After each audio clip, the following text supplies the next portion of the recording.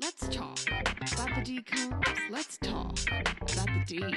Let's talk about the decoms. We're talking about the D. Hi, and welcome to Talk About the Decom podcast, where we watch all decoms and see what they're about, or in my case, watch them for the first time and see if they're any good. I'm Emily Keane, and as always, I have my co-host Lizzie Gurman here. Hi, Lizzie. What's that sound that you're hearing? Sounds like some jingle bells. It sure does. And it's because this is our special holiday edition of Talking About the D. Where this time we're not actually talking about a decom, but a D theatrical release. A DTR. DTR. A DTR. The Santa Claus. Or a DTF, Disney theatrical film. Feature. There you go. We're going to if we ever run out of decoms and we do change it, we will call it the DTF podcast. There we go. Yeah. Amazing. Mm-hmm. Yeah, since there are only two Christmas decoms, and we did one, and the other one is our famous Lost episode, which who knows if we'll ever actually release that. Yeah. Probably not, but because it sounded terrible. Just sounds really bad. But so we've watched all of the Yeah. Christmas decoms. So we figured, it's Christmas time. It's the holiday season. We'll do something something people have probably actually seen. Right. And a little more festive. That people and not, will soul enjoy. destroying like 'Twas the Night. Exactly. I think about 'Twas the Night often, unfortunately. That's sad for you. Yeah, I don't like it, but I just as how much I didn't enjoy it, I guess. But the Santa Claus, we're here doing the Santa Claus. We're gonna do the Santa Claus. Merry Christmas. The Tim Allen classic. It's just me and Lizzie. Yep. Celebrating. You having a good time. Yep. Yeah. There we go. I hope you have your hot cocoa and or your eggnog. Whatever. Some gingerbread something. Aww, some gingerbread things would be lovely. If you're in Australia, get out a mince pie. Love it. Keen made mince pies for us last year. I did. They were good. They were delicious. They're almost too spicy for me. Really? Yeah. I think I did put a lot of ginger in that batch. Yes, I think specifically the ginger. Yeah, that was too much for me as well. It was a real tester. They smelled beautiful, though. I mean, they tasted really good, especially the first, couple bites. I put in some, crystallized ginger or something, and it was a was. real burn from the ginger. Gingerly, deceptively spicy. I'm certainly from a part of the country where we use the smallest amount of ginger possible at all costs. Ginger is very spicy. Yeah. If it's in a more raw state and hasn't been sweetened or cooked out, yes, it is very spicy. Yeah, I mean, it was one of the spices they picked up from... Yeah, if you ate a bit of raw ginger, it's going to burn just as much as a chili. Yeah, I mean, it cleans... It's for sinus, it's really good for sinuses. It's good. And yeah. It's kind of like horseradish. Right. It's another root. Jeez, the dogs are really going... Oh my gosh, what's that other dog's name? What's the smaller dog's name? Mariah? Mariah's losing her mind. Wow. What do you think it is? I don't know. I think it's a person. Mailman or something? Yeah. That's usually what it is. Could be, yeah. Poor Mariah. Anyway. Moving on. We watched The Santa Claus. I have quite a lineup of Christmas movies that I watch every year, and this is one of them. I usually try to do it a little earlier in the season. Sure. Why? You do this movie earlier in the season? I do this movie. I probably do Home Alone a little earlier. Okay. By the season, I mean December. Sure. I really try not to do anything before December. Yeah. Because otherwise I get a little burnt out on Christmas otherwise. Yeah. I love it desperately, but I can't do it for more than a month or I will get burnt out. I think a month is very fair and very good. I think so, especially when it's things that I do every year. Yes, because it's going to come around again in 11 months. It's like I don't want to use it too much, otherwise I'll get sick of it. Yeah. That's pretty smart. Like if I start playing my Christmas playlist, which I often do end up playing it early in December. Of course. I'll be sick of it. Well, the radio station here does Christmas starting at about November 15th. Right. So, which for us is very funny because of our Thanksgiving. So it feels... Yeah, because here it's more like as soon as Thanksgiving is over, it's like Christmas. Yeah. But there's a lot of, especially I feel in these later years, like push to expand the season. Like Lifetime is already doing Christmas movies. It's because they want you to start buying Christmas presents earlier. As soon as possible. Yeah. That's definitely because we don't have Thanksgiving in Australia. They'll start putting it out probably in October now. That makes people always get really pissed off at how early they start putting out Christmas stuff. Yeah. Well, and we would be stymied more if there wasn't an intermediary between Halloween, which is a huge decoration, and like commercial holiday, and then Christmas, which is the other big commercial. Because you sort of have one a month for 3 months for the end of the year. Yeah. Well, and then 4 when you can. Well, obviously New Year's is immediately after. New Year's, and then I guess not long after that is sort of Valentine's Day. Yeah, so gosh, and that's a huge commercial holiday. Yeah. Thanksgiving is not so much because there's no present expectation, and there is you are getting food. There's a food element, but even Halloween has a costume element and then a candy element. There's no meal. So there's something to buy other than just food. Yeah. Whereas Thanksgiving thankfully is still like a family oriented food meal based holiday. I feel like also, I mean, obviously you can, but there's a little bit less of a decoration element. That's as well. 100% true. Yes, it's like it's just sort of a general fall. Decorations, maybe turkey something. Exactly. Yeah. Things. Christmas might be kind of like that but there's the tree. Like there are some tree, and stockings lights, and lights. tinsel, Yeah. You're right. There's just as much. There's a lot. Whereas you don't have to have a single. I would say if you are celebrating Halloween or Christmas without decorations, it would feel very strange. Yeah. Whereas you don't have to have a single Thanksgiving decoration. No, you just get a turkey. Mm-hmm. That's pretty much it. You cook the hell out of it. And I don't know maybe how. Have a pie. Yeah, and a pie. It's very easy to cook the hell out of a turkey. Right. Exactly. So that the upshot of this being, Christmas. We are. I think the United States would go even more. I mean, we are the day, but every single thing is the day after Thanksgiving, and I do think they're capitalizing. They're like, we want people in the mood to celebrate. Sales. So there's Black Friday, exactly, which obviously that's for like Christmas, but also just every network is going to start showing Christmas stuff the day and the after. Thanksgiving parade is very Christmassy and ends with Santa. It is. It's so Christmassy. Like in Miracle on 34th Street, the whole thing starts with Thanksgiving and goes up to Christmas. Yes. That is true. We've had this. It's just I don't know the history of why we celebrate Thanksgiving when we do, because I don't know if it's based on historical. I don't know, because the Canadian one is in October. It's mid-October. I suspect, I don't know when the Pilgrims came over. I guess it's because, so the Thanksgiving, theoretically, I don't know the historical. Well, it's different every year as well. It is. It's celebrating, I think it's celebrating the fact that the Pilgrims didn't know how to fucking eat anything. They didn't know how to grow anything, and the Native Americans, they basically took pity on them and helped and fed them, gave them crops. Naive. And then they probably killed them naive. all. Yeah, exactly. And I think did teach them a great deal about how to grow our crops. It is that very would grow American, like local foods. It's a turkey and yams and that kind of thing. Corn, which we grow a lot of here.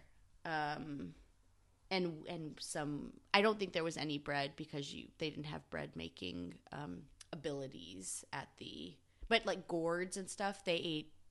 Right. Yeah. Pumpkins. Yeah. And they probably did. Most cultures have some sort of bread that they make. I think that they did, but I think the Pilgrims were so like, I mean literal pilgrims, by the way. Well, the Pilgrims would not. I mean, the Native Americans would have had a bread. I think that oh my God. Yes. Yeah. No, but the Pilgrims didn't have shit. Right. Bread, just and because they bread weren't takes farmers. Yeah. So. Yeah. all those other things are like vegetables, things that you can like you can just grab. You can just grab and cook, whereas bread requires a process. Yes, you have to make flour. Yeah, exactly. And I'm kind of talking out of my ass right now, but I do think that the traditional sounds about right. Thank you. I think the traditional food is a lot of vegetables, and then I think the turkey that's an American bird, you know. But that is Thanksgiving, and oh, sorry, it is now December. Jesus, so. Yes. So it's just hope December. you enjoyed your Thanksgiving. Me too. Yes. But this is about Christmas. It's about Christmas. It's about Santa. It is the Santa Claus, a name that I did not understand was spelled differently to regular Santa Claus until I was well into my adulthood. I just the Santa Claus, like you think I truly believe the guy who came up with I don't know who wrote it. I looked up the director, but not the writers or the studio executive. You know who came up with this. You think that he thought that up and he. Like a bolt of lightning, it came out of the sky, and he bought himself like a Rolex because he was like, I'm going to make so much goddamn money off of this. Probably. It was written by Leo Benvenuti and Steve Rudnick, who are a writing team. Good for them. Who also wrote Space Jam. Oh my God. As well as the 2 sequels to The Santa Claus. Okay. And a number of episodes of TV, it would seem. Okay. But really, the Santa Claus movies and Space Jam. I would say they were able to retire on their those. Main, probably. Those are their main credits. I just have to believe that because they probably didn't write it on spec. I just have to believe that the person who came up with the idea was like, this is literal genius. The Santa Claus, a clause about being Santa, like it's just so smart. It just comes you even imagine together so easily. Oh, this movie came out on my 3rd birthday. Oh my gosh. What day? November 11th, 1994. Interesting. They released it in November. Okay. Yeah, they got it in early. 94. I feel like November is pretty common for a Christmas release, mid-November. Yeah. Because then you get the Thanksgiving crowd. Absolutely. As well as all the December run. Yes. So yes, this is, for those that don't know, a real Tim Allen vehicle from the Tim Allen vehicle that's not Home Improvement. I would say. Yeah. This is one of his big movies. He was on top of the world, I think, at this. Like, this was He was very big at this time. Mm-hmm. Like, he would have been a real draw. Yeah. To come. Because there's not really any other... he is the draw. Like, there's no other names in this. I don't think Judge Reinhold was that... I mean, people would have known Judge Reinhold Would then. they have? He was in a lot of stuff in the 80s. Okay. Coming into... Like, he was in all Beverly Hills Cop movies, and that was in the 80s. You're right. I'm sorry, you're exactly right. But I forget who plays the mom. I don't think she was much of a known... I think she's Canadian. Did I make that up? Laura? Yeah. Canadian actress. Okay. Let's see. She's had a very modest career, right? She's in all of the Santa Claus movies. Yes. She's still working. She was in that On the Basis of Sex, the RBG movie. Yes. She was in Room. Mm-hmm. Okay, she was on the Basis of Sex. That was very recent. That was a very recent movie. Okay. Most of these other movies I'm not too familiar with. And then TV, she's still doing TV. Mostly Canadian stuff, it looks like. I got her mixed up with Jessica or whoever it was, the lady from Smart House, because they're both Canadian and they're both doing Canadian television. Okay. There's David Krumholtz, who probably isn't that well known at this point. He was also in 10 Things I Hate About You. Yes, very famously. Not that long after this, right? No, that was 5 years later. Okay, 5 years. Okay. So he was. Let's see. He was like 16 in this movie. Was he? Okay. That's actually younger than I thought. Mm-hmm. Yeah, he was born in 78, so that's like 16. Yeah. So then he would have been about 21 when he did 10 Things I Hate About You. Okay. Yeah, that's about right. Yeah, yeah. I guess he just seemed a little older, but... His voice is... Maybe it's because he has the deeper voice by then, yeah, so... Yeah. I guess his voice had broken... Yeah, exactly. And he was surrounded by children, so he like seems really a lot older. Little, like little real kids. Little kids. Yeah. I was so impressed with Judy the elf. I think she's like one of my favorite characters, probably. And she doesn't have any credits. No, she doesn't. She just like... Well, I mean, that happens a lot with... Yeah. And I'm happy if she didn't want to do anymore, but I just like she's really cute. Like she has a great presence, and I just think she does. She's really good in this. I mean, most of the kids are they're all very I mean, it was a feature film. They had their pick of many very talented kids. Judy also has this like she's like got a very angelic, like perfect elf face. That was some exceptional casting. Yeah, it really was. Like she looks like she should have pointy ears. She just, like if she has normal ears, I'm confused. I love the bit at the very end when all the elves pop up at the house to like watch him fly away, and they all just look like regular kids, but then they've got the pointy ears very prominently.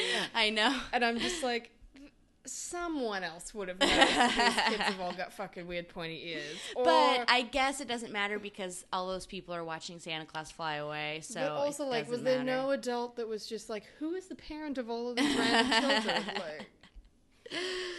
Yes, everybody was watching Santa Claus fly away. I don't want to recap the Santa Claus because I feel like people who are listening know what's going on in this. If you don't, you should watch this movie. It is a lot of fun. Yeah. Some parts haven't held up, but for the most part it has. Mostly Tim Allen's jokes haven't held up. What in particular are you remembering? Let's see. There's a lot of like fat shaming in this movie. Yeah. Which isn't actually Tim Allen. It's often pointed at Tim Allen right after he starts becoming like Santa. Yeah. The part where it is funny how this hasn't aged at all. Like your boss being like, "Why have you put on all this weight?" Is like, you can't. Like, I'm gonna bring HR. Like, I'm gonna tell HR that you has to be. You can't ask people that because it could be it's a condition. He could have lupus. In that guy's defense, he is like, you should see a doctor. Yeah, because it does. I think it is meant to be like the next day. I know. Yeah, he's suddenly put on 50 pounds. Yeah.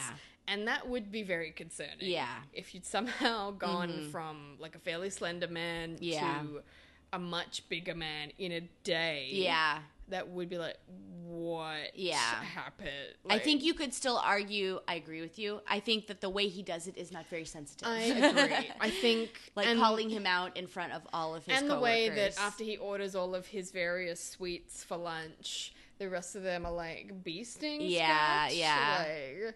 Yeah. But again, I'm like, I think he is meant to have put on all this weight in like a day or a couple of days, and that's not physically possible to gain that much weight that quickly. Mm-hmm. Yeah. Like, even if you non-stop ate for 3 days. Yeah, yeah. I agree. And he says he gains 45 pounds in a week. I think it was a week. Yeah, that's right. That's very fast. Yeah.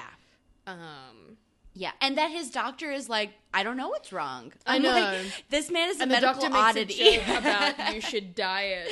Yeah. And I'm just like, wow. And also the hair growth thing, when he says that, I'm like, I would admit that man to the hospital, and I would say that he has an insane hormone imbalance that he needs to be... Having gained 45 pounds in a week... And yes, the fact that you shave and then immediately regrow a beard, that is like... This has never happened in the history of medicine. Yeah. We need to study this man.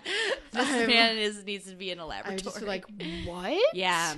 Like, the weight, you could maybe find something for that. But the hair is definitely like, no. And I can't remember. I guess I'm kind of confused thinking about it. I was so engaged in the movie, I wasn't thinking about it at the time. But doesn't he understand he's becoming Santa Claus? Like, why does he go to the doctor? I think because he gets the entire year to have this transition. Yeah. I think part of him is not realizing that that's what's happening. But over time. I think Charlie understands that, but he is in denial that all of that stuff happened. Yeah. Yeah. I totally believe it when he goes to the doctor, but I do think that maybe he's not in denial. I think when he gets the list, it's like, I think at that point I was confused. I'm like, how can you be in denial at that point about what's happening? At that point, I don't think he's in denial about what's happening. I think it's he doesn't want it. Yeah. He doesn't want to be Santa. Yeah. He knows what's happening and he's and so he's just like, yeah. I don't want that. Take it back. I do love that they made a decision that he dresses in red and green the more Santa-y he becomes, and I like that because I think the implication is that Scott is like not even in control anymore. Like he's just that's kind of what they imply when he's criticizing that guy about the tank toy, and even though Scott is like, that's really early on in Scott's transition to becoming Santa Claus, he still is like unable his to brain is switching, so he's sort of fighting between his old self and his new existence. But there is a niceness to the idea that even this fairly unkind man beforehand can't fight it. He's going to become a nice kind Santa, so that this clause means that everyone who gets it will become a good person, I guess. Yeah. It's a sort of argument. Oh, it's, Yeah, exactly. He does have a real arc in that sense. Like, he's a real asshole at the start.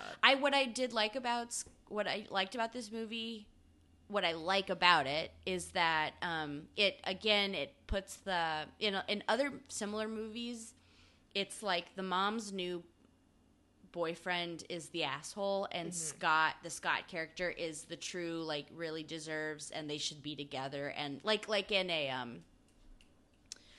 Mrs. Doubtfire. Right. Except he's not. Pierce Brosnan isn't an asshole. No. Yeah, I was actually thinking about that, and then I was like, actually, that's not a good example. But I know what you mean, though, and that I also can't think of an example right now. But there definitely is a storyline like that where it's bringing them back together. Yeah, because she doesn't end up. Does she end up with Pierce Brosnan at the end of Mrs. Doubtfire, or does she end up with? No, but she doesn't end up with Robin Williams either. She breaks up with Pierce Brosnan's character. I don't remember, or maybe she doesn't. Can I look it up really fast? Yeah. Because it's gonna prove it's either gonna prove or disprove my point. Yeah. Because so here's the deal. In Mrs. Doubtfire, I think Robin Williams' character wants Pierce Brosnan's character to be an asshole. And then he overhears him talking about, like, how he really loves her. How he really, loves yes, the kids. exactly. He thinks they're great. Yes, and it enrages Robin Williams' character even more. From the looks of things, I think that's actually left up in the air. Yeah. They don't say whether she goes with Stu, but right. The thing is more that they agree to custody, to joint custody. Yes. So, yeah. But that's a different movie. Yes. Anyway, just in another movie, it would have been that Neil is a dick, is like just a total dick, and the Santa Claus, and it's supposed to be about, but that's not the point of this movie. The point is that Tim Allen's character really is. Yeah, I mean, really, some parts of Neil are a dick. Oh yes, but on the whole, he is a mature, nice person who is very nice to Charlie, which is the breaking he's a better point. dad. Yes, yeah. Well, and the fact that Charlie is not like Charlie is like, I want to go back with Mom. Neil listens to me. Like, the fact that Charlie likes Neil is a big deal. On that first Christmas Eve, where Charlie is like, you have to come pick me up like straight away. Yeah. And then he's like, Neil listens to me and teaches me things and stuff. I did like, though, that this wasn't a kind of movie where Tim Allen is trying, but he is impatient. He can be impatient, but he's not. Tim Allen is obviously very difficult, but he cares about Charlie. He does care about Charlie. There's definitely... And he goes out of his way to do things for him. It's obvious that he does very much love his son and wants his son to be... Like, I think it pains him when he overhears that Charlie wants to go back with the mum, like, as soon as possible. Yeah. And he tries to put, it's like his incompetence is funny about, like, making the turkey, for example. But the fact that he's trying to do that, and he takes him to Denny's. But he's also obviously quite selfish in, like, when he calls to say he's running late and he's lying about why. And he, like, didn't have, he opens the cookbook and he's like, 4 hours. Like, he didn't even look at what it was going to take. So, I was watching it this time. What time do we think he got home? Late. Like, probably like 8? Yeah, let's say 8. Yeah. So, by the time he's burnt the turkey, what time is it? I know. Like midnight? Yeah. But it can't be because there's so many people at... Or is the implication that he jacked the temperature up to try and get it to cook faster, so it's actually only been like an hour? That could be it. And then that's probably I would never know that until you brought that up, but that's probably exactly what it is. Because otherwise, to burn it, he would have had to leave it in there for like 6 hours. Right. Right. Yeah. No, he probably thought he could probably did jack up the temperature. Okay, I'll allow it. Yeah, but if we use that honestly, logic. Really good. Because otherwise, I was thinking. Like, "Is it midnight?" Yeah, there's They're at Denny's, like... along with these other parents who, for some reason, are at midnight with their. It was all the other single dads who have also burnt the turkey. Yeah. And then like Chinese businessmen who are who are oddly having a business dinner at Denny's on Christmas Eve, like. I mean, maybe. I don't know. That didn't make sense either. I mean, yes, a lot of Chinese people do not celebrate Christmas, but they're also in America, so they're probably having business with Americans. Yeah. Because they were actually Chinese and not Chinese-American. Like, so... Maybe they're all having dinner together because they all went over and nowhere's open. Or something. Yeah, maybe. This takes place in like a Chicago suburb. I don't know if Chicago, you. Yeah, a fake. I think it's called Lakeside. Christmas movies seem to be set in Chicago. I don't know whether that's just because they know it'll be cold and snowy there, whereas it might not be in other places. I think you're right. Yeah, like for a setting. This was shot in Ontario. I'm sure you saw it was shot in Ontario. Oh, okay, that makes sense. Yeah, I think some of the snow is real. Not all of the snow is real, but I think some of the snow is real. Okay. There are shots that has so much snow in it for so far that I'm like, it would just not be practical to like include this shot. You want to go somewhere that's actually snowy. Yeah, that makes sense. I love to look at snow and see if it's real. I can't tell. Oh, a lot of the snow in this looked to me to be real. Not all of it. The snow they interact with is not real, but there's a part where all the lawns, I mean, it's the whole block. Mm-hmm. And that snow looked pretty good to me. There may have, I don't know if they put snow on top of snow. I mean, they probably would to make sure it looks really snowy, but... But to me, this looked like, because the more perfect it looks, it's not real. And the snow to me, and this looked imperfect, which to me is like, it looked good. Interesting. I probably asked you this before, but does it snow in Missouri? Yes, okay. It does. It snows usually later because it has to get very cold. And it's not cold enough by December usually to snow. I think that's a lot of places. Yeah. It doesn't really snow until January. Yeah, I don't think it will in October. In Chicago, I just say random words. Sometimes I say October when I mean Chicago, for example. Yeah. In Chicago.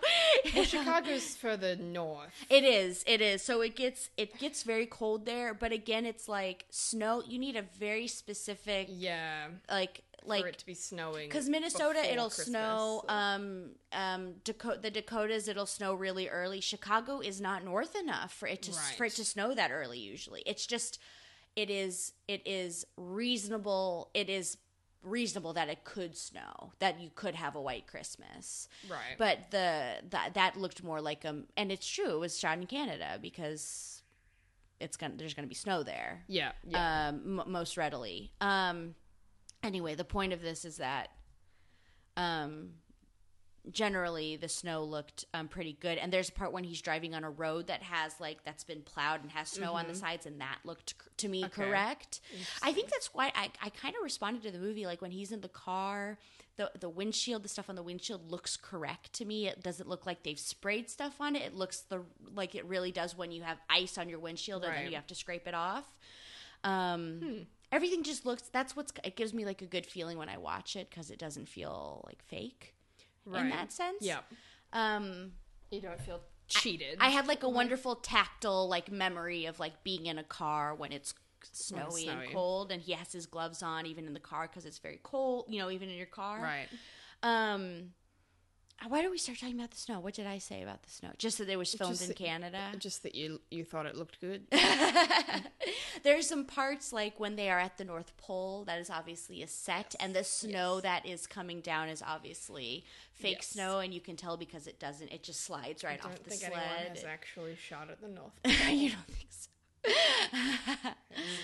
But I guess one of the things I liked about the movie in general is that the way it looks and feels in all of the exteriors feels very right for at least what I grew up in. It looks that's good. It looks cold when they go outside. It does. It does look cold. I believe the exteriors were exteriors. Even though Tim Allen goes out in his boxer shorts with a jacket, which he must have been freezing. I know. If that's actually... That was the one, when he goes out in that and he digs into the snow, like, that's when I was like, oh, that's not real snow. The stuff that he's touching is not real. And when Santa, like, falls into the snow, you can tell that's not real. Because you wouldn't just touch the snow with your hands? I mean, you would. He even acts through it. He brushes it off really fast, like it's cold on his hands. But you can just, when he digs through it, it doesn't act like snow. It acts like paper. Right. It acts like the fake stuff. Yeah, it just does. And guess what? Nobody cares except some people. Did you think in that bit when Santa like falls into the snow and it goes like... No, I was gonna say he's sort of sunken into it, and he's got a glove out. Yeah, and he waves. And I was like, that's kind of creepy. I never really thought about that before, but I think they do that because one thing that bothers me about this movie is nobody cares that Santa's dead. Yeah, the elves just brush past That's the goodbye. Yeah, and that's he's waving bye to us because nobody else sees it. That the characters don't see it. It's to us, and it's so that we know that he dies, because then the suit is empty. Then the suit is empty, and you have to put it on. And it is. It's very much like the elves are just kind of like, oh, well, we've got a new Santa now. I just can't believe it. Like, how often does this happen? Exactly. Because Santa, I think once you become Santa, you become, evidently not immortal, but I would think you would become immortal when you became Santa. Guess not. I guess you can die and start a new Santa. Yeah, exactly. Start a new Santa. Well, I bet the scriptwriters in their heads were like, this has happened so many times, they just don't care. The elves that makes sense. Yes, yeah. But someone always puts the suit on. And then someone puts the suit on and they get a new Santa. But to me, I have always been bothered by the fact that nobody cares about... That's fair. Nobody, because it's still Santa. It's still Santa Claus, He still has been doing Even the Charlie job. Doesn't seem to care that much. Yeah, I know. The old Santa is dead. Santa died. Yeah. And I think again, I don't want to pull it apart too much, but it is kind of funny that just like a simple, like, how many times has he been First of all, why is he making all that noise? He is making a lot of noise. Because someone's going to catch him.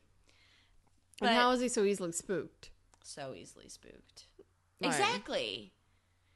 I just, those are the kinds of things that, like, it's a children's movie, so nobody cares, but yeah, I'm like, that would ruin their Santa Claus premise.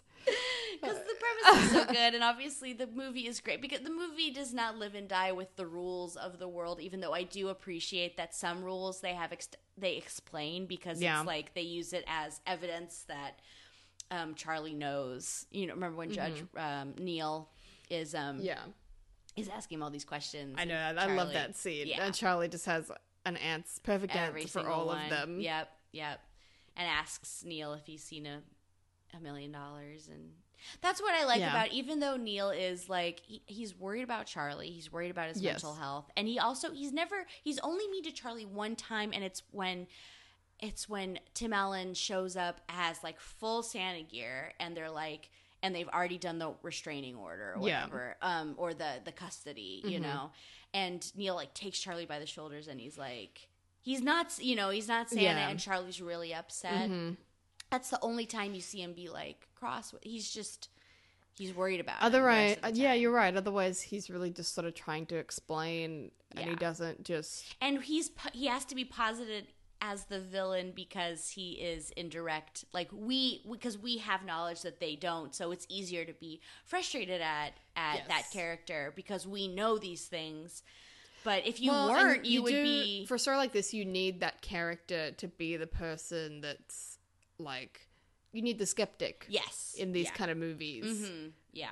To give that voice so that you can explain it to the whatever skeptic viewer is watching. Yes. It's like, this is bullshit. Yeah.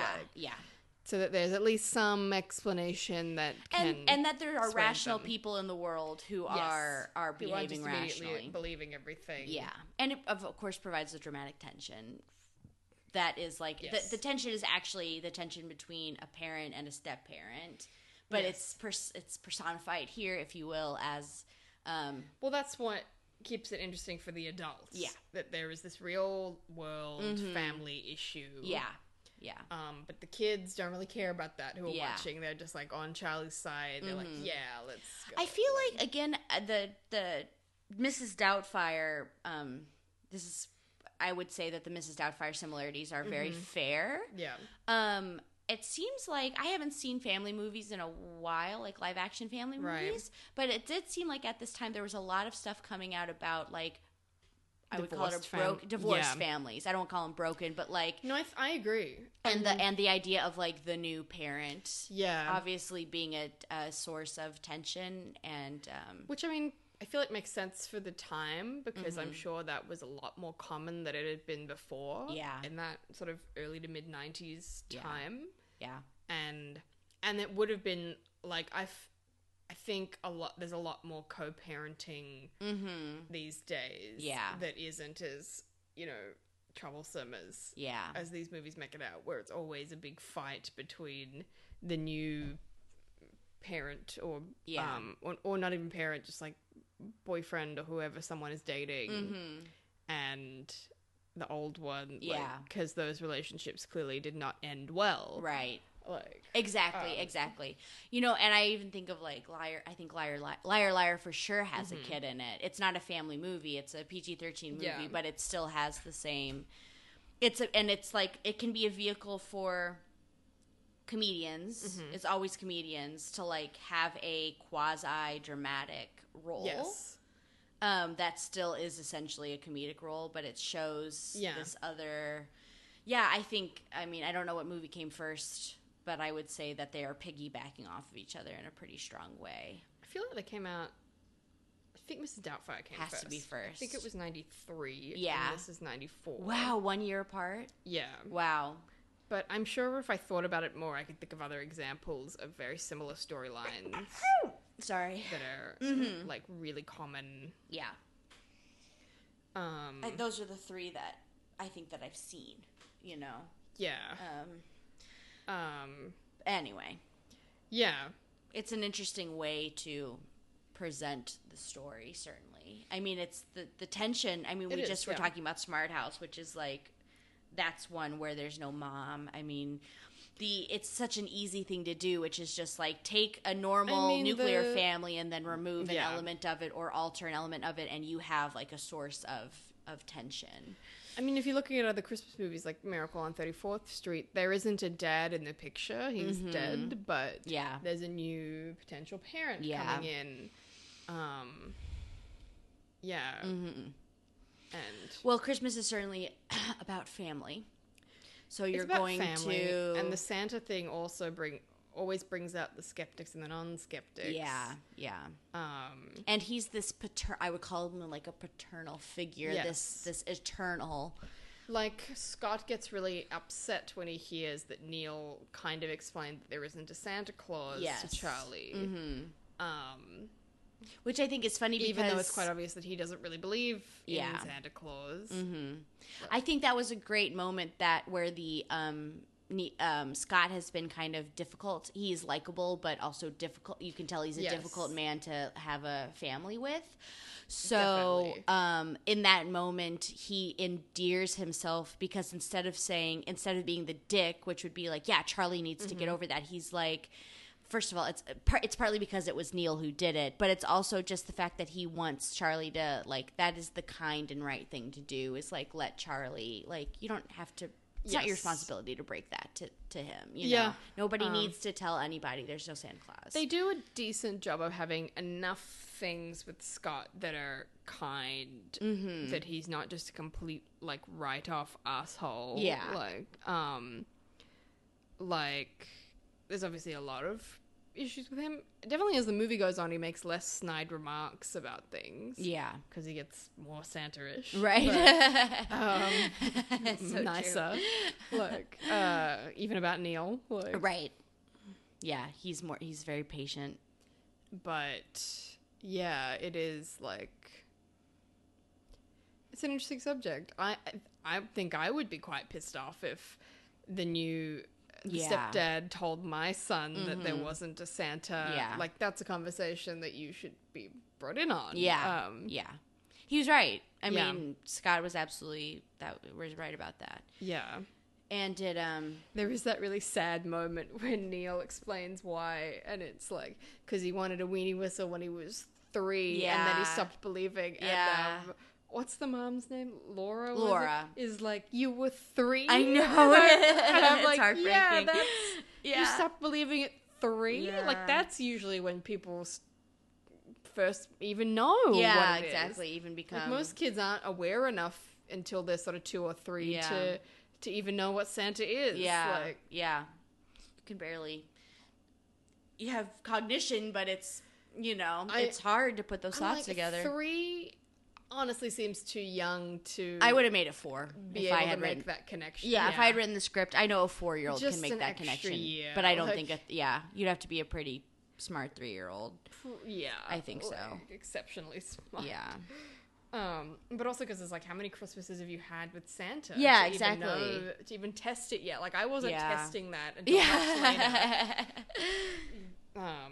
I wasn't even thinking about it, really. You were just like, yeah, Santa brings the presents to school. Like, it's chill. That's a great system. You know, moving on. Yes. The part where they're having, like, the parents' career day at the school has probably one of my favorite lines in the movie, where that one kid says, like, you know, it's stupid, talking about elves or something, and the teacher is like, we don't say stupid and we don't say elves, they're little people. And Charlie's like, but they really are elves. And she's like, whatever, honey. That teacher's been in lots of stuff. She's a character actress. For sure. I've seen her a bunch. Yeah. But that was just so funny. Yeah. Tim Allen has some good lines. I can't remember a single one, but I feel like he has some good quips at Neil that I can't He has fully some, remember. Usually about his sweaters, which are pretty funny. There's that great part where Bernard's like, did we make this? And he's looking at the tag on Neil's sweater. That was good. That's also, when very sweet. They're making those, like, pita pockets. Yes. And I just looked at it like, God, healthy food in the 90s was bland as shit. They're having It's got sprouts. It's just sprouts. It's like and a pita. dry pita pocket with sprouts, and then they've got, like, tomato and lettuce and cucumber there. Yeah. And so it's just going to be a salad pita pocket, probably without any dressing because everyone was obsessed with low fat back then. Yeah. And I'm like, God. Maybe the driest, most tasteless thing ever.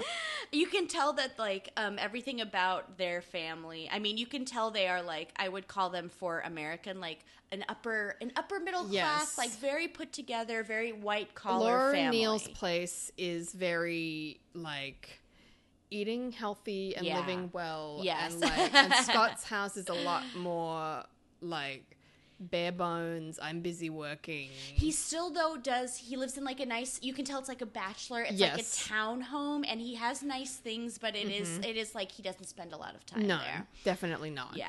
And you know, Laura has like this very beautiful but like severe haircut, and her nails are always like manicured. I just noticed her nails are always manicured. She just has, they are just like put together. Does she work? I don't know. Do we know that?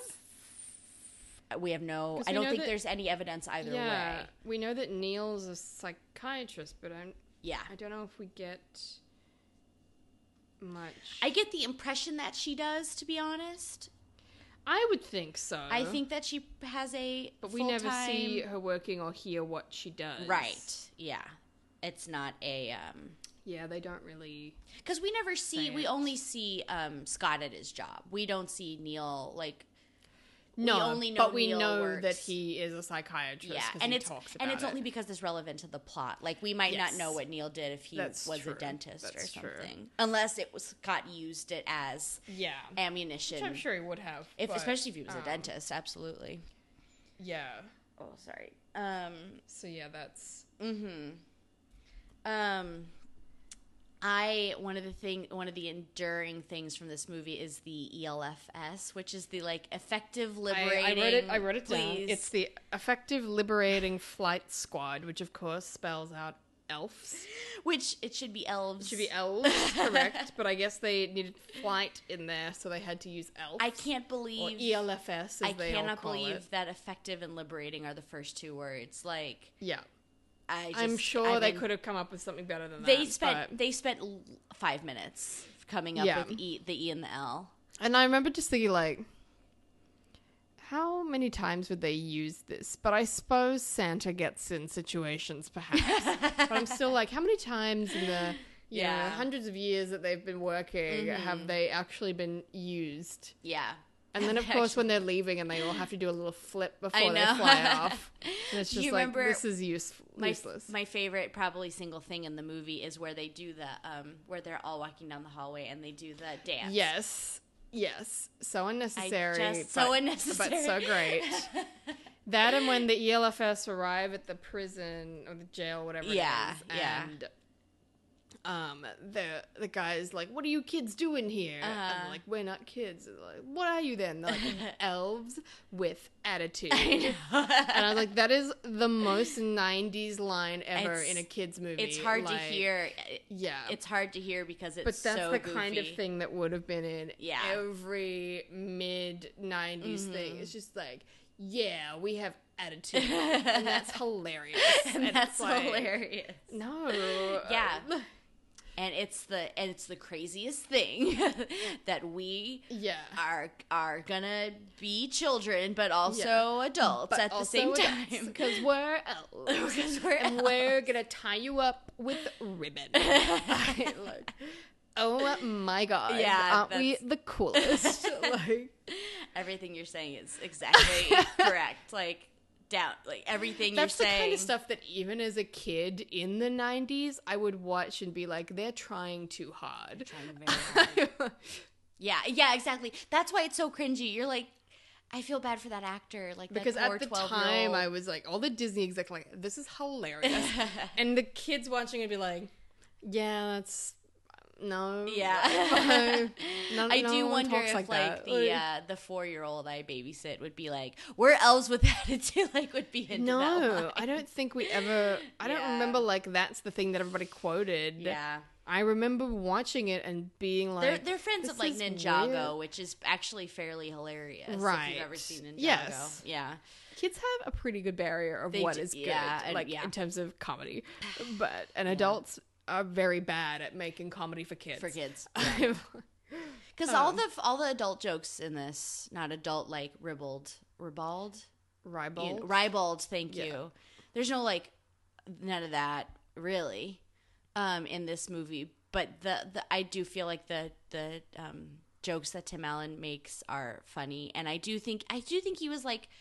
I obviously like take issue with a lot of Tim Allen, like of his politics, obviously, but I have a big problem with Tim Allen as a person, yes. But at this time, no one cared about that. Yep, or really knew that. I don't think. Yeah, exactly. He was just. He was just. I mean, the irony funny. is always that the man was in prison for like drug charges for a few years, right? And then then came out and became a big comedian, and then somehow became a big family comedy. I feel the same way about Eddie Murphy, right? Yeah, like it's wild. That would Eddie Murphy know that like he was the dirtiest comedian? Yeah. He was, and just so, and just, like, the stuff that came out of his mouth was so edgy for the time, and then, he was in, like, the Haunted Mansion movie, like, he's does a full family daddy daycare, and... I mean, it's definitely that thing of, like, I don't know if this is true of Tim Allen, but for Eddie Murphy, I feel like it's that thing of when actors have kids. And then once they've had kids, they suddenly want to make stuff that their kids could watch. Yeah, that's interesting. That's definitely a thing that happens with a lot of actors. And we know Eddie Murphy has a lot of kids. He has a lot of kids. From several mothers. But I think that's it. It's like, whether it's stuff that you want your kids to watch, or whether it's that now that you have kids, you're watching more of that content, and so you're more interested in it. Yeah, and you realize that there's an opening for me. Yes, in that. Could do that. Like most actors who suddenly start doing kid stuff, that's usually what has happened. Yeah, and directors too. You're exactly that's a very good point. And he's Tim Allen, obviously, and I was just thinking there are some parts of it where he employs some like physical humor, like when he's looking through the magnifying glass reading the claws. I love that. And bit. His face is all just like crazy. Yeah, I just think it's like, and he's just like mouthing out the words. Yes, that part is brilliant. He's really funny. I love it. Oh, Tim Allen is Buzz Lightyear. He is, yeah. That was the thing recently that he and Tom Hanks have been doing interviews for Toy Story 4. And, like, Tom Hanks is hip with new stuff and very liberal. Yeah. And Tim Allen is kind of a dick. Famously. And very Republican. Yeah. And so there's some clash. It's mostly just Tim Allen being an old man and Tom Hanks not being an old man. Despite the fact they're probably about the same age. Yeah, exactly. And they're just Tim Allen, like, it's hard. Yeah, it is hard for me, but god damn it, like, he is funny. Like, he's funny in this. He's funny in Toy Story. Unfortunately, he's a talented guy, and he is.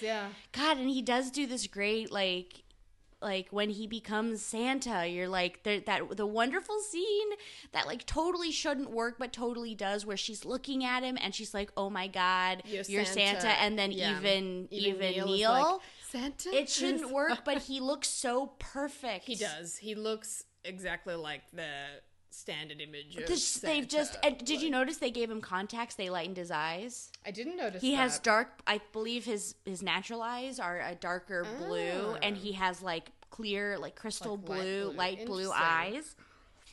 I don't know why I noticed that. Him the picture, the classic Coca-Cola. Yes, Coke. Exactly. And he just has this. He just has this serene, this very calming, like, presence within as he plays the role. That is very cute. Yeah. And even when he's cracking jokes, like he's talking about not falling off the roof, it's still very sweet. I think that's why this movie still holds up for me, even though it shouldn't. Yeah. A lot of it feels very 90s. Yeah. But there is just that real nice kindness in the Santa representation that they end up with that I think still holds up. Totally. There's no hint of irony in this movie. I think this is why people like... I think Elf is the same way. It's slightly ironic, like Will Ferrell knows he is. It's slightly, but silly. On the whole, it's trying so sweet. Yeah, it's not cynical. Yeah, it's not cynical, and that is the key. Yeah. You can't approach a Christmas movie with cynicism, or people are going to see it a mile away, and it's going to suck. Yeah, like I personally think that's why. A Christmas Story can be divisive because a lot of people really, obviously TBS does 24 hours of it, but it feels slightly, it's very sweet at the end, but it also feels almost a little bit cynical because it's the guy narrating what this Christmas is like. I do think that's why, like, I don't take to it as fast. I started taking to it as I grew up. I agree. I didn't see it until much later because that wasn't really a movie that ever played in Australia. It's so American. It's so quintessentially, because they're from Indiana. Yeah. Like, it's about being in Indiana in winter. I think the first time I watched it, which would have been when I was probably in my early 20s, I think I liked it. I didn't really love it. And then the more I've seen it, the more I like it. Maybe just because I'm aging and I connect with the adults. Yeah. The parents are very relatable in that Absolutely. movie. And it's, you know what it is it's much, because the guy who wrote it wrote memoirs in general about growing up in the 50s and 60s. This was in the 30s, it's set. It's set in the 30s? It's set in the 30s, yeah. Which I think is why it holds up, because it's that thing of whenever you set something in an older time, it's going to be more timeless because you've already set it in a time that isn't right now. I didn't realize it was set. No, it's set in the 30s. Before. Yeah. Oh my gosh. It's quite old. Oh my gosh. That's like completely. Wow. Like Bonnie and Clyde. Like, I think it's the same as Gene Shepherd. Gene Shepherd, yes. That's exactly right. I think when they made that movie in the 80s, he was already quite old. Okay. Or much older, because it's his memoirs of growing up in the 30s. Oh my gosh. So he was, what, like 12 Yeah, then? yeah. So, yeah, so he'd be like in his 90s now. I don't think he's still alive. Yeah, okay. But, so I guess he would have been in his 60s-ish then, so that's not that old. But yeah, it's set in the 30s. Yeah. In Indiana. Okay. Okay, well, gosh. That's just wild. I didn't know that. Yeah. But anyway, it's because it's part Christmas, but also part just commentary on his parents and about how things were back then. And not all of it is Christmas. Yes, exactly. And it's also just like the tongue on the flagpole thing. And, you know, it's about him like standing in line for the Red Ryder BB gun. And like the mall Santa is like, smells like alcohol and pushes him down the slide. It's quite cynical. It is, but in some ways. But I feel like he is still very not cynical. No, the character himself. The character isn't. It's about Ralphie. And the mother is very nice. And even the dad, it's about the complicated male figures we had who had like been through the First World War in this case, and were trying to be his father is relatively warm compared to so many dads. For that time, very warm. Right. Like, he gets angry and stuff, but on the whole, he's quite kind to his sons. Yeah. Because it was normal to hit your kids back then. Yeah, very normal. Yeah, and he obviously doesn't do... I think it's more of like an homage to the parents. Especially if you're living where they did, which I'm sure would have been sort of lower middle class. Exactly. Like, they didn't have a lot of money. Yeah. Yeah, and that's what's crazy. Like, this was pre-GI Bill. This is now that I think about it, it's like before the boom. Well, it also would have been during the Depression. Exactly, yeah. So it's way before. It's during people really hated their kids because it was all of that extra expense that made it much harder to live at the time. Yeah. Like, yeah. I wonder if it's kind of late 30s, because I don't get a super... I get a very... working class vibe from it, but not a super depressed, like Depression era vibe from it. Let's see. Please tell me, because I am... The book was written in the 60s. Okay. And 30 years before that. Yeah. Gene Shepherd was... It says it hits when... Ralphie was 9, and Gene Shepherd was 9 in 1930. So, yeah, it's set in the 30s. Mm-hmm. Well, this is all to say that... Back to Santa Claus. That the Santa Claus holds up. Holds up in the... Because it lacks the cynicism. Which is very key. And I think that's a lot of why I love Christmas stuff so much. Absolutely. It's because I'm not a cynical person like many people are. Yeah. I would say most people are cynical. Yeah. I'm an optimist. And I like things that are happy and optimistic. And Christmas movies on the whole... Right. I would say even cynical people enjoy, if they have the ability to enjoy Christmas movies, they like them for that exact reason. Like, it's just unbridled. It's a Wonderful Life is an extremely positive, optimistic movie. yeah, like this one, Miracle on 34th Street, even The Grinch starts with a lot of cynicism and goes to a positive place. You know, I always watch The Muppet Christmas Carol, but in general, the Christmas Carol is the same thing. It's an incredibly cynical, harsh man who is forced to look at his ways and reassess and becomes a kind, positive, generous man. And not to be simplistic about it, but I do think that my understanding is Charles Dickens had the biggest hand in making Christmas about everything we're talking about. He did, yes. Yeah. That book was instrumental in making Christmas a lot bigger of a deal. Like I think it was always a holiday because it's a religious thing. But he made it much more of the like thing that it is, that it's the coming together, and it's really like, and it's about goodwill towards it's about men. Goodwill, and it's the time to be kind, right, and all of that sort of stuff, that made it. Yes, Christmas became a much bigger deal after that. And I'm not 100% sure when that book came out, but it came out, I think, later than I expected it to have come out. Let's see. I think about 150 years ago, but maybe 1843. Oh my God! Yeah. Yeah. So that's what, like 170-ish years. Yes, because I keep counting from the year 2000 instead of the year 2020. Instead of the year. So yeah. So he. Yeah. So pretty much since then, it became a much bigger thing, and then Santa, as we know it, is the Coca-Cola Santa. Right. Which started in the early 1900s, I think. Right. Like there was the Father Christmas and St. Nicholas and those sort of things, but Santa Claus is a 20th century thing that was really invented by Coca-Cola to sell drinks. Which is somewhat cynical in itself, or at least the red coat, right, white beard version that we always think of is the Coca-Cola Santa. And 'Twas the Night Before Christmas was also instrumental in shaping the what our perception of Santa is. I don't think that it says that he wears a red coat in that. I do think specifically the red coat. I agree with you about Coca-Cola. Yeah. Shaping the red coat. I think everything else we know about St. Nicholas, our icon for him with the beard and the belly and like the boots and the hat. And so that poem and is he has from a sash around 1823-ish. So a little bit earlier than... How cool even, That's so interesting. So there's that. But then Rudolph is from the 20th century. Right. That was an invention by a department store. Really?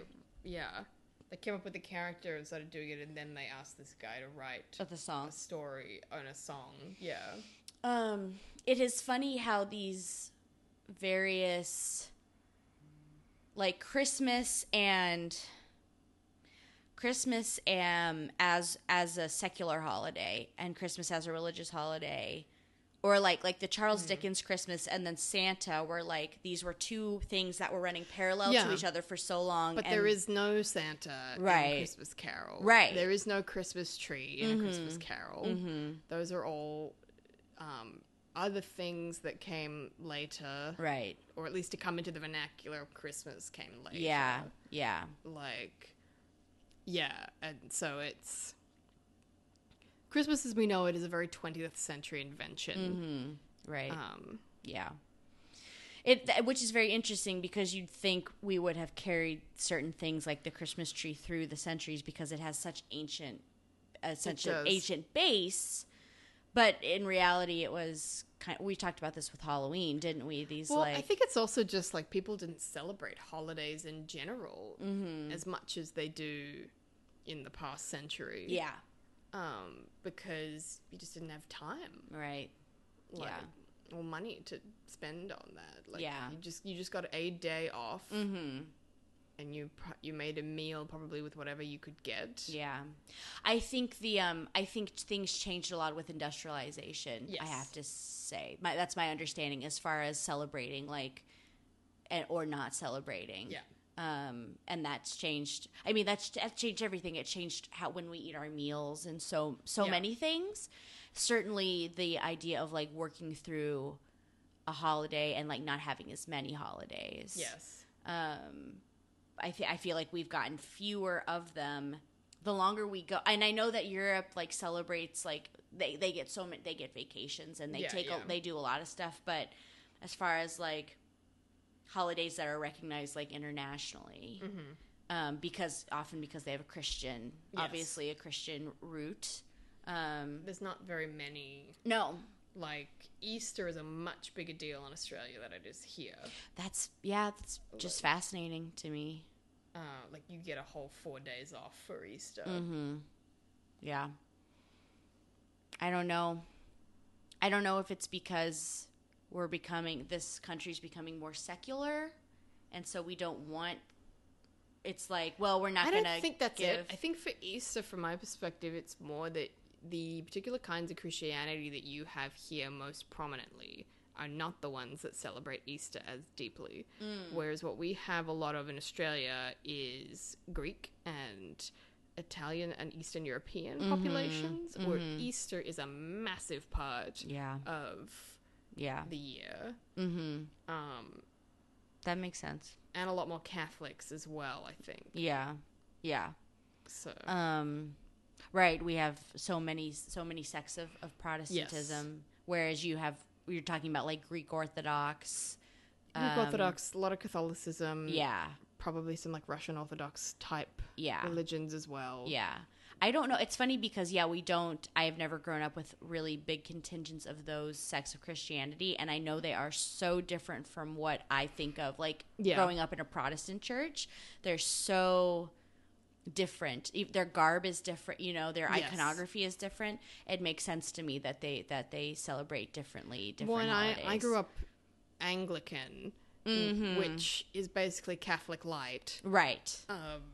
You can just get divorced. There's not as much Latin. No, there isn't. Yeah. But the vestments are very, very similar. A lot of it is very similar. Yeah. And so Easter is a bigger deal. Also, it's just that because Sunday is the day, you get Monday off, because if a holiday lands on a weekend, you have to get a weekday off. Okay. To cover that. Yeah. So, like, if Christmas was on Saturday or Sunday, you would get Monday off. Yeah. As well. Or we also have Boxing Day. Right. So you'd get extra days to cover if the holiday lands on a weekend, so that you get a weekday You get off, the which isn't really a thing here necessarily. Right. Also, like, Good Friday, like, everything is closed on Good Friday. Like, more things are closed on Good Friday than they are on Christmas in Australia. How interesting. Yeah. The other thing that I was thinking about as far as Easter goes is, like, Easter should be the more celebrated holiday. I mean, the birth of Christ is obviously very important, but, like, to me, the resurrection is the other really big thing. Well, it is. It's really the two massive things. Yeah. They should be celebrated equally. Yeah. But the difference is that Easter has Good Friday. Yeah. And it has Easter Sunday. Yeah. So it has the two and all of these other holidays in the lead up. Absolutely. Like. Yeah. So it's a much bigger deal. Yeah, it really is. It really is. Like, it should be. To me, it totally should be, because that's an important event, but, like, the miracle of the resurrection is, like, the thing that is really what the religion is based around. And in Europe, that's a much bigger thing. Like I was in Italy in June, and there was a massive holiday, and we were like, what is it? And it was that it's the actual end of Easter, which takes a lot longer than past, Easter Sunday. Like, because it's the day that he came out of the. It's the day that I think he goes back. Yeah. Like, because he resurrects, but obviously he doesn't just hang out and live. Is it the Ascension? The day that he ascends into heaven? Yeah. Yeah. Which is a while after Easter. Yes. So the Easter period is ages. But anyway, that's Easter. We're talking Christmas. I just feel like I enjoyed this a lot. I'm trying to think about like what we've really covered the base of it's a really what's enjoyable lovely about movie. And it's so much fun to see them go to the North Pole. And yes, you get to see Santa's workshop and all of the elves, and the elves are all really snarky, and like, because they look like children, but they're actually very old. Yeah, there's a great joke where Tim Allen says something nice about Judy, and Judy's like, "Thanks, but I'm seeing someone in wrapping." Amazing joke. Classic. Exactly. And delivers it and I love that she makes him the hot chocolate and then he doesn't want to drink it and then he does and it's really good. It's and like the most amazing hot chocolate ever. Yeah, and I think that's very sweet. I love the reindeer in these movies. The reindeer are great. So funny. They're so expressive. I know. And they're so cute. They have so much personality. Yeah, and I love when he's like, he talks to Comet because Comet gets him something. The rope is a joke. Yeah. So cute. And he's like farty. Yep. I think he's even more farty in the second movie. It's great. Because there aren't that many movies that really interact with Santa that much. Mm-hmm. Like there's ones where he's around, but there aren't that many where it's like Santa is the thing. Yeah, that's a good point as well. That's what makes this movie unique. It's often about someone who gets to meet Santa. Yes, but Santa is the main character, and he's a mysterious figure, and so we get to see the workshop, and we get to see the reindeer, and they're all characters and things, and we get to see all of it. Yeah. Learning along with Santa Absolutely. as he does. I wish that this movie had more Bernard in it. I think Bernard gets a bigger role in the second movie, but Bernard is such a classic character. Yeah. He really knocked it out of the park with, he didn't have to go as hard as he did. But yeah, he's great. He's very funny. Yeah. Trying to think I'm trying to think of something we didn't touch on. Oh, I love the scene at the soccer, even though it ends very sadly. Yeah, where all the kids just start coming up. Yeah, and the little girl who sits on his lap and says she wants ballet slippers is very cute. It is sad when it's kind really of funny though, the way that they just pull Charlie out of this soccer and they cut through the soccer game. Yeah, and they're all just like, and Judge Reinhold is like, "Call me." Yeah, I know. Like it's making so funny. the gesture, but also just like it's funny to me how they pull him out like that, even though Scott is like, no, I'll go. I know. Like, let him play his game. Poor Scott. And the kid's just like, what's happening? Why are we leaving? Yeah.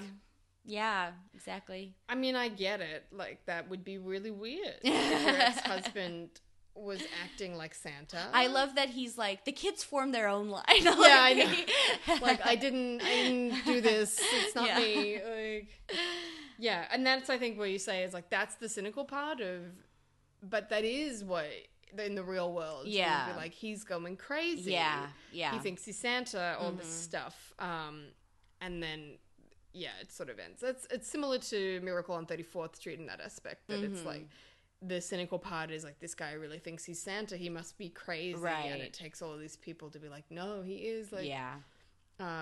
This movie really is like a mashup of several other movies, isn't it? When you think about it. It's a mashup of a lot of early 90s Christmas and family movies. Yeah. And then I would say the classic of Miracle on 34th Street, where it's like you have to believe. There was the remake. You're right. Same year, you're right. 94. Yeah. So yeah, you're right. I think it was 94. So that was also back in the consciousness. Yeah. Same story. That's very interesting. The remake of that very famous movie, and then this comes out. Like, I wonder if there was some kind of push for come out Christmas movies. It was also 1994. Okay, so same year is what you're telling me. This came out the week after Santa Claus. I'll be damned. November 18th. Oh my God! Yeah, the next Friday or whatever. Yeah, the next Friday, this came out. Mm-hmm. So yeah, that was clearly. There was a lot, I guess, a need for more whimsical fantasy Christmas movies. Yeah. In that year, and they were both, I think, very successful. Mm-hmm. Maybe Miracle on 34th Street wasn't as successful. It definitely gets airtime. It opened at number 8. Oh. It gets airtime now, yeah. So actually, maybe it wasn't. Mara Wilson was in that. And Mara Wilson obviously had her heyday. That only has a 59% rating on Rotten. Well, it's really hard when you remake a movie. Like, people are... It's going to be... Whereas Santa Claus has 74%, and it was a massive hit. Yeah. I'm really surprised. $22 million budget made almost $190 million. What is there to dislike about... Like, truly, like, from what angle does this have a 74? It just doesn't seem like... It should be closer to 80. Yeah, I guess. I'd probably give it about a 7.5. Really? Yeah, I'd give it an 8. It's not an amazing movie. It's so watchable. It's a solid, watchable movie. So, yeah. Yeah, I know. I guess I understand. I mean, but again, it's like I would probably give it a 7 on a scale of all movies. You know what I mean? Right. Or a 6. But I'm not putting it on that scale. If you're putting it on a Christmas movie scale, definitely a solid 8. Yeah.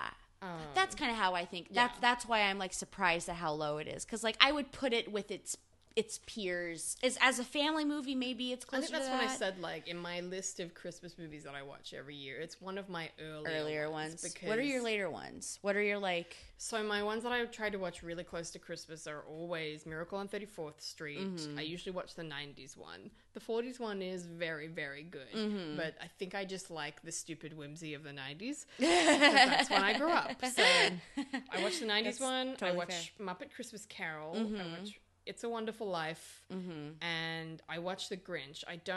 I watch both the movie and the animated. Oh, the animated. I don't think the movie is good by any means, but I just like to watch it. Have you watched the animated one? The new one? The new animated one? I have not seen that one. Is it Benedict Cumberbatch? Yeah, I haven't seen it. I wonder if it's good.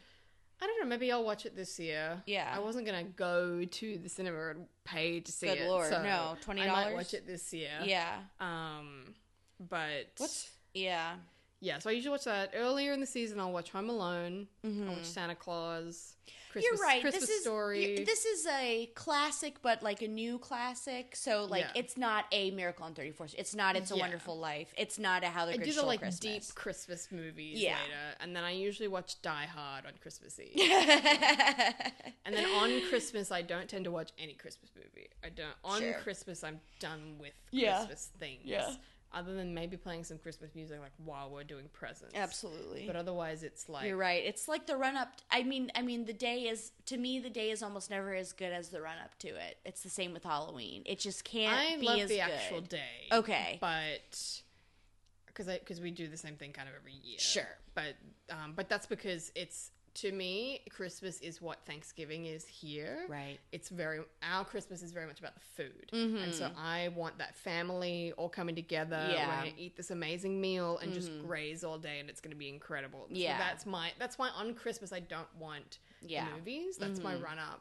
On Christmas, I want to eat and enjoy everyone's company and have a great time. I've never watched a Christmas movie on Christmas in my whole life. No, I know a lot of people who do, but that's not what I do. Yeah. Polar Express is another one I watch. Sure. But that's not like an absolute must. Mm-hmm. Do you watch Elf? That's usually an earlier one. I'll watch Elf. There's so many. And then... depending... I like to watch this version of A Christmas Carol from the 1930s. I love that Christmas Carol. It's the best. Yeah. Because anything from the 30s is just the most optimistic thing ever. Because nobody wanted to go see a movie then and have it be bleak or cynical because everything was fucked. Mm-hmm. So everything is so happy, and I'm like, can we go back to this? I miss this. The lead? His name is like Reginald something? Yes it is. I can't remember. Reginald Owen?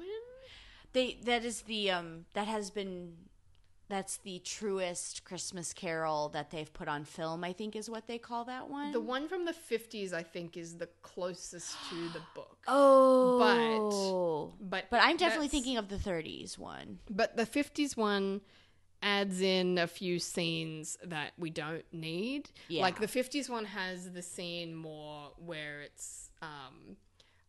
he's seeing his death and there's people like selling all of his stuff. Yeah. It has a lot more of that. And I don't like the 50s one. Maybe I'm thinking of the 50s one. It's usually put up as this like really good one, but I find it to be very slow, and the 30s one is really short. Right, I know that. I remember. It's like, I think you're thinking of the right one. I think I am too. Yeah, it's very short. It's only like an hour and 10 minutes or something. And it's an hour. I know it's an hour. And Scrooge like buys into everything immediately. Yes. Yes, there is I no remember. real having to convince him. Ghost 1, he's in. And everyone else is so happy, and like Tiny Tim is the cutest. And everyone is just like, oh my god, like. And it's really cool to watch as an artifact of like. There's so much. I remember when the family eats, at like what they're eating is so interesting to look at. Like they're having, what they like a goose and chestnuts. And like the dad buys all of the stuff that now seems so cheap to us. Right. But to them was just like, wow. God, they get something. Maybe it's the chestnuts. There's a whole thing about them going to check on the. Do you remember this? Yes. I think, is it the pudding? Yeah. See, that's something I can relate to. Okay. Because the Christmas pudding takes a very long time. Okay. Got it. It's a boiled, like, steamed pudding. Yeah. And the traditional one that like my grandmother would make, which we don't tend to do as much anymore because it's such a thing to make. Yeah. But you cook it for like 8 hours, like so. That's the impression I got, is that it's been all day. So since yesterday. They're making the pudding all day, probably since yesterday too. Yeah. It's sitting there all day being steamed and cooked. Okay. And then you bring it out. Yeah. And have it so you can smell it all day. And that scent just like wafts through the kitchen, and it's a very rich fruit cake, which I didn't really like when I was younger, partly because you put brandy on it and burn the brandy off. But as a kid, there's still a bit of a brandy taste that I didn't very like intense. then. But now as an adult, I'm like, brandy is the taste of Christmas to me. That makes sense. Yeah, so there's like that, and then I think it's also they're cooking up the chestnuts, and so it smells like chestnuts, and then they have all the goose and stuff, and it's just like, if you want a real shot of positivity, watch that one. That is one that I love to watch. Yeah, that is right. It's so much. Scrooge goes so quickly to like, oh my god, I fucked up everything immediately. As soon as he sees his young self and his sister in that, he's like, what have I done? I'm not this kid anymore. Which is nice because you're used to him being taking the very last one when he sees that he's dead and finally being like, oh no, can you not be a dick for 3 seconds? So it just lacks cynicism. Yeah. I remember in the book, I remember watching the 30s one, and I was surprised at how I think they represent the first spirit fairly accurately, because in the book it's a androgynous like flame. Right. And I think in the movie it is fairly accurate to that. That's my memory. It's like it's a child. Exactly. It's a child-looking thing that is neither a boy nor a girl, and it has a flame like coming out of its head or something. I mean, very like vaguely biblical, I would say. Whereas, funnily enough, the second spirit is very pagan. Yes, he is. In his dress, and that one is quite accurate as well. Yeah. I remember that one. He keeps forgetting things because he's of the present, and so he doesn't remember the past. Yeah. So he keeps forgetting what he's been doing and stuff. Yeah. And then the last one is very scary. Very scary. Doesn't say anything. Yeah. Just points. It's like it. And has children under its... No! The second spirit has the children under its robes. Does he? I always think it's the third spirit. It's None the of the second movies spirit. have done that. It's like the last thing he does, because he's been jocular, and then at the very end of his stay, he's had these children under his robes the whole time. I mean, the 30s one is old enough that there's still a connection to the Victorian times, but whereas the further along you get, the farther away from that. That's why I feel like the cooking scene and the watching the family interact feels so. I mean, it's wonderful to. They're such a lovely family to watch, but it feels very accurate because people alive at that time would have had some still memory. have remembered that. Yes. exactly. Yeah. Yeah, it would have only been 60.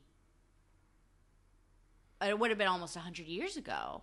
Would have been 90 years. 90 years, then. yeah. But, 20 or 30 years after wouldn't have changed very much. Right. In that time. So you would have remembered that type of thing pretty well. Wow, so A Christmas Story is 200 years old, basically. Yeah. Yeah. Pretty much, yeah, it's like 180 years old? Right, yeah. Look, so it's pretty old. It's pretty. Well, we took this opportunity to talk about a lot of Christmas things, and I think we've covered many. Yeah, things, Christmas stuff in general. Yeah. Well, I recommend the movie. Our question is always, do we want this tea? And yeah, I watch it every year. I don't even have a thing that I wanted as much as, it's such a lovely, it's, I guess, like, what's one of your favorite moments? I know, I can't even begin to identify, when I love it as much as, I want it as much as when he's being interrogated. In the police. Papa Gija. Yeah. that part is very funny. Like, it's very, he's just fucking with them. Yeah.